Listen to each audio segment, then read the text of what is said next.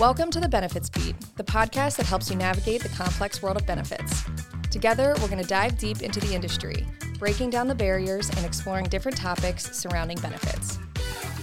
We will be bringing in subject matter experts who will share their knowledge, offering tips and tricks to help you understand and, more importantly, benefit from your benefits.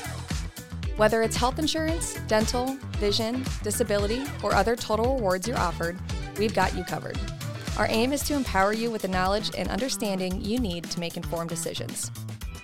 So join your hosts, Maggie and Zach, every 2 weeks as we explain the nuances, all in an effort to make it easier for you to navigate the world of benefits.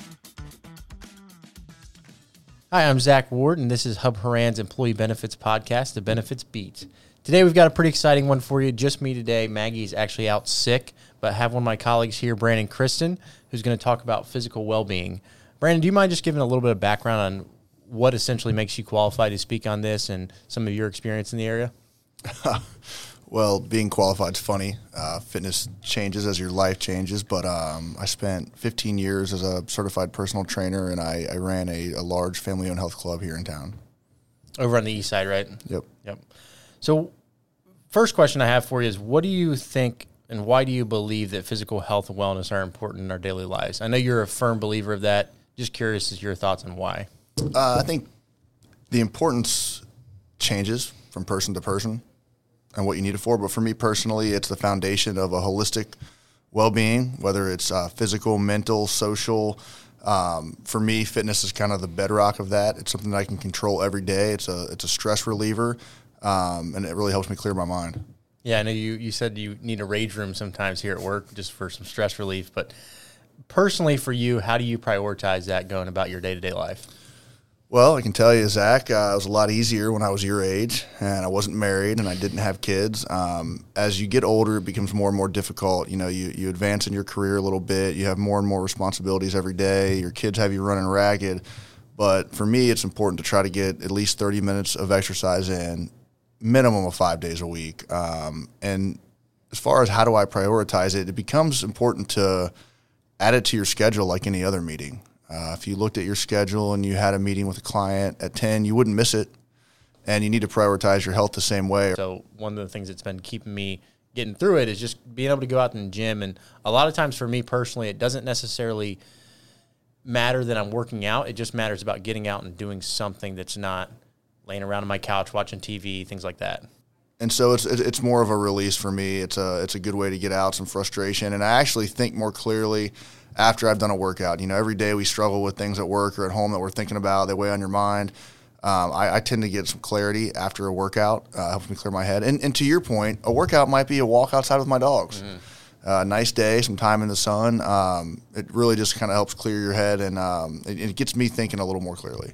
Yeah, I think people forget that that's an option a lot of times. Is they're looking at working out, they're looking at physical health as doing a run or going to the gym and lifting weights. I think a lot of times it can just be, I know you do this, I do this. Hey, walk around the office for 5 minutes, 10 minutes. Just get out of your chair, go do something that's just moving around, get your body pumping a little bit. Yeah, so to your point, this happens to me sometimes. I know others it happens to as well. Every workout can't be crazy intense to the point where you dread doing it. You know, if you're already stressed at work, if you're already stressed at home, your workout shouldn't stress you out. It's just about activity. It shouldn't be the end of the world. And to your point, like any kind of movement is good movement. And then again, kind of going back to what you said at the very beginning, you use this a lot between the link between your physical and your mental well-being, talking about stress relief, et cetera. Why do you think that relationship between your mental and physical well-being is so important? For me personally, it's about balance. If any part of my life is out of balance, whether it's the physical, the mental, the work, I want everything to sort of work in unison. And for me personally, the physical stuff is the bedrock and the foundation because I can control it every day. I can't always control the stresses that pop up in my life. I can't control what's going on with my kid's life, what's going on at work, but I can control that I got some activity in and I feel good about it, and it improves my health. So right there, it's a clarity, stress reliever, and it's a good start to the day, the week, or however you want to view it. Getting into one of my favorite topics personally is some of the misconceptions about physical well-being, right? We talked about a couple of them. You don't have to go do this hour-long hard hit workout. It's just sometimes getting moving. But what are some of the misconceptions that you think people have about physical health that you've seen in your prior experiences? And then how would you react to them? How would you debunk them, so to speak? I mean, number one misconception is that you have to be crazy intense all the time. It's not about intensity. Even at younger ages, it's not. It's about consistency. Are you getting out there every day and doing something? It does you no good to work out really, really hard 4 days a week for 3 weeks and then basically stop because it's too much. It weighs on you mentally. Your body's getting worn down. So to me, 100%, it's a lot more about consistency than intensity. Yeah, I think for me personally, that's always been a challenge is people expect as soon as they go start walking or start running or whatever, they want to see results in that first week. And a lot of it's just about, hey, I need to do it for 2 months straight, 3 months straight to actually start seeing aesthetic results, so to speak. Yeah, I saw something funny on the internet today, actually. It was about Usain Bolt. Usain Bolt trains for 4 years to run for 9 seconds. And then some of us will work out for a couple of weeks and stop because we're not seeing the results that we want. It's really about that long game and being consistent. And also, I think it's about finding what's right for you. A lot of people out there will hold up certain fitness routines as the way to do it, and really everybody's different. Mm-hmm. And going back to that struggle with being consistent, what are some tips you'd give to our listeners to make sure that they're being self-disciplined, they're staying consistent? Once they get into it, they feel motivated, they feel excited to go to go to the gym, but what are some tips that you give them to stay consistent? Yeah, I think number one, if you have the ability to do this, try to work out at the same time every day. It becomes a routine and part of your just your normal day.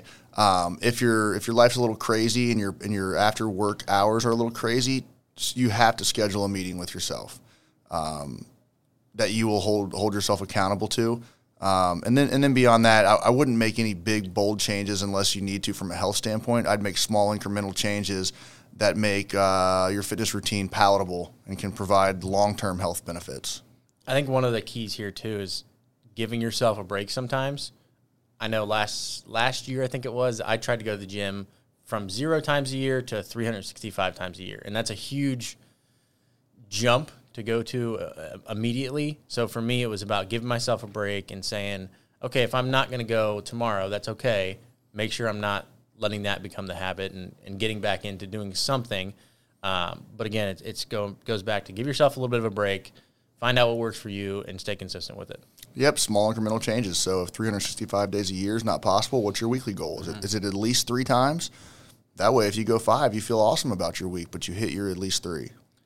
And then what are some ways, so obviously, we live a pretty sedentary lifestyle as employees. We're at our desks all day, right? You're on the phone at your desk 90% of the time.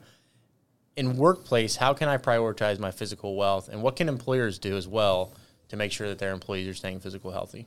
Well, this might sound a little bit redundant to longtime Haran clients, but the number one thing that employers can do is promote a primary care relationship.